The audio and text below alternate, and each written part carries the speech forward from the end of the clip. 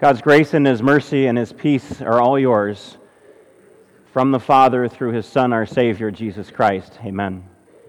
God's word for His people today is our gospel lesson from Mark chapter 12, just the first verse there, where Jesus sat down opposite the place where the offerings were put, and He watched the crowd putting their money into the temple treasury.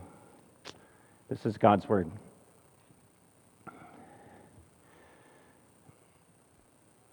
Loved ones, God is omnipresent. That means God is everywhere at once. Does that comfort you to know that God is with you as you're sitting on an airplane and it takes off and landing? Does it comfort you to know that God is everywhere, and even as you sleep at night, He's right there with His angels at your children's bedside? Or does that frighten you to think that God is right there in your car as you're swearing at the driver that cut you off? Does it frighten you to think that God is in the bar where and when you drink? God is omniscient. He knows everything. The Bible tells us He knows how many hairs you have on your head and when each one falls out, and has them counted. Does that comfort you? To know that God knows everything. He knows when you are hurting. He knows when you need help. He knows the words of your prayers before you even say them, and the answer. Or does that frighten you to think that God knows everything that goes on under your scalp and the lustful thoughts that go through your mind? God is omnipotent. That means He is all-powerful. Does that comfort you to think that He is in control of all things, especially the things that you can't control? Or does that frighten you to think that God is going to judge you for all that He knows about your past and your future? If the answer that you're thinking is, well, maybe a little of both, that both all those things about God both comfort me and frighten me, that's not a good answer. The good answer is a lot. The fact that God is omniscient, omnipotent, omnipresent, both gives us a lot of comfort, but it also scares us to death. And it's with that in mind that God, this God that is all-powerful, is watching over us, that we gather here today. And we think of God watching over our entire life. And as we've been gathering the last few weeks, we've been talking about how for those who are loved by God and who love Him in return, that means that our hearts are going to put Him first and think of Him first in every aspect of our life. And it means that when it comes to our giving, we're going to give to Him an offering that is a proportion of our income that the Holy Spirit, not our sinful nature, but the Holy Spirit leads us to give. And today we learn that for those who are loved by God and know it, and those who love God in return, give to God in a way that's sacrificial. Not just when it's convenient, but in a way that gives up something that we want to hold on to.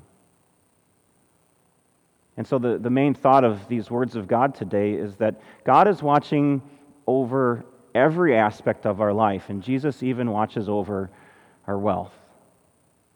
It was a Tuesday, but not just any Tuesday. It was the Tuesday of Passover week, when tens of thousands, maybe hundreds of thousands at certain times in history of Jewish people went to the capital of Israel, Jerusalem, to worship in the main temple.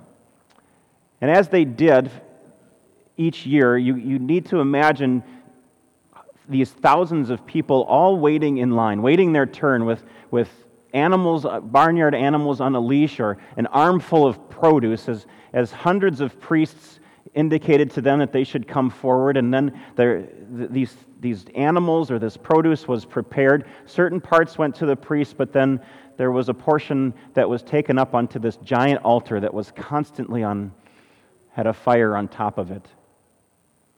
And people handed their sacrifices over to express their thanks to God, maybe for a bumper crop, or maybe with a confession of sins and relief that this was a God that had forgiven their sins.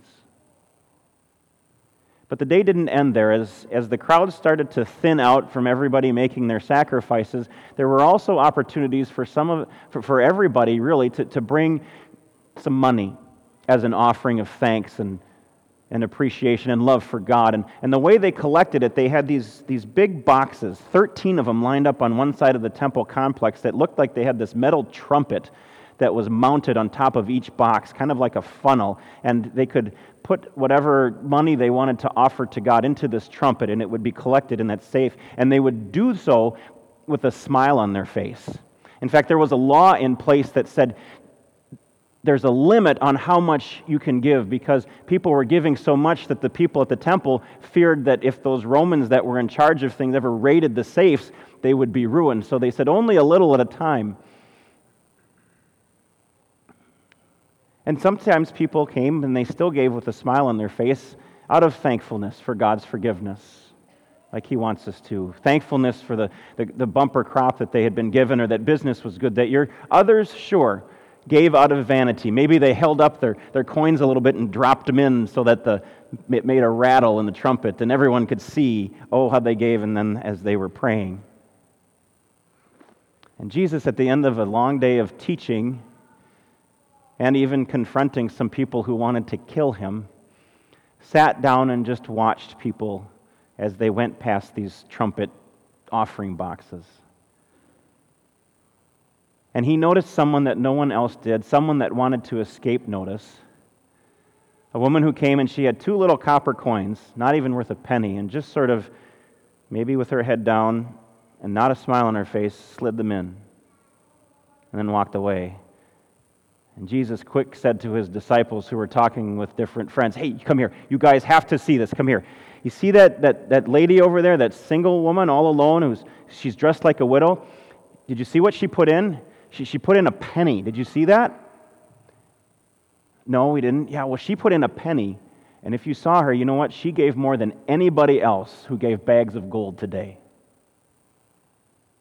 And He just let it sit there. And He knew that the disciples knew that the numbers didn't add up. So this is what He said to them. He said to them, "They all gave out of their surplus, but she out of her poverty has put in everything that she possessed, all that she had to live on." What was it that Jesus was watching that made Him say her penny was worth more than millions of dollars? Well, it wasn't the numbers. It was the sacrifice that she made to do that. It was the determination she had, this tenacious kind of trust in God that directs us to give our first fruits, even if our first fruits are also our last fruits, all that we have in our basket. Trusting that as we do so, God will take care of us. And that's a promise. Does that mean that God wants each of us to empty our bank accounts and write out giant checks to Zion Lutheran Church and have everything from our employer directly deposited at Farmers Enrichment Bank into our account? No, if this were the only example of sacrificial giving in the Bible, I would say yes, but we have plenty of other examples too. We have Abraham. He gave 1/10 of what he owned. We have Job, great hero who suffered tremendously in the Old Testament. He made sacrifices every day, but he also remained the richest man in his area of the world at the time. No, what God does want us to do is this. He wants us to know that there was precious little personal sacrifice in what the rich were giving that day. But there was nothing but sacrifice on the part of the widow who slipped those 2 coins in. God has given us all responsibilities. He's given us responsibilities to take care of our families. He's given us responsibilities to support the government with our taxes and a good attitude. He's given us responsibilities to help those who are in need. And we ought not to deny those. In fact, we're to use the wealth that He's put in our hands to do our best taking care of those responsibilities. But we have to be careful because there is a very fine line between taking care of our family and using our families as a pious excuse to neglect our offerings, to neglect sacrificial giving to God and saying, well, I got to take care of my family. Maybe when my kids are grown, well, then I'll think about it. We need to be careful because there's a very fine line between paying our taxes and carrying out our responsibilities as citizens and blaming the government for our lack of joy in giving. Well, if Uncle Sam weren't so greedy, well, then maybe I give. Jesus wants you to know that He knows your responsibilities. In fact, He's giving them to you, and He's watching over you as you carry them out and will provide everything you need. But He wants you to do with a heart that is willing to sacrifice as this widow did and bring your offerings to Him as the first thing that you do and the most important thing that you do with the wealth that He's put into your hands. And He wants you to do this trusting that you have an omnipotent, omniscient, omnipresent God who promises that He will take care of you no matter what. He always has, even if that means His own sacrifice. Remember, our need to give that we have in our heart, our desire to give our offerings that we have in our heart, stems from a God who loves us so much that He would give up the glory of heaven in order to sacrifice Himself for us.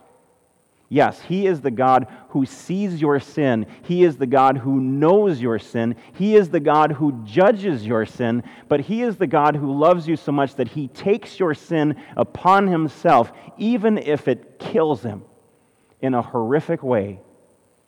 Our assurance that God is watching over us stems from the fact that God sacrificed His life for us as Jesus died for us, so that your sin will not be held against you. Not by God. Our all-knowing, all-seeing, all-everywhere God loves us that much, no matter what the cost to Him. And let me ask you this. How do you think the numbers would add up if all of us had a heart that gave with a sacrificial trust in God the way this widow did? Do you think we would have to talk about budget deficits every fall? Do you think we would how fast do you think that we would pay off our debt? Do you think as our leaders worked very hard to put together a budget each spring like they're starting to do now, that they would have to talk about cuts every year or what we can add to our ministry? What do you think? I don't know. But I do know this. No matter what hardship you face, no matter what conflict you find yourself in, no matter what sin you have committed, your God is watching over you and loves you and taking care of you through it all. He's watching over your whole life and will see you through it until you're with Him at home in the glories of heaven. May we always express our trust in Him, our thanks for His sacrificial giving with our own. Amen.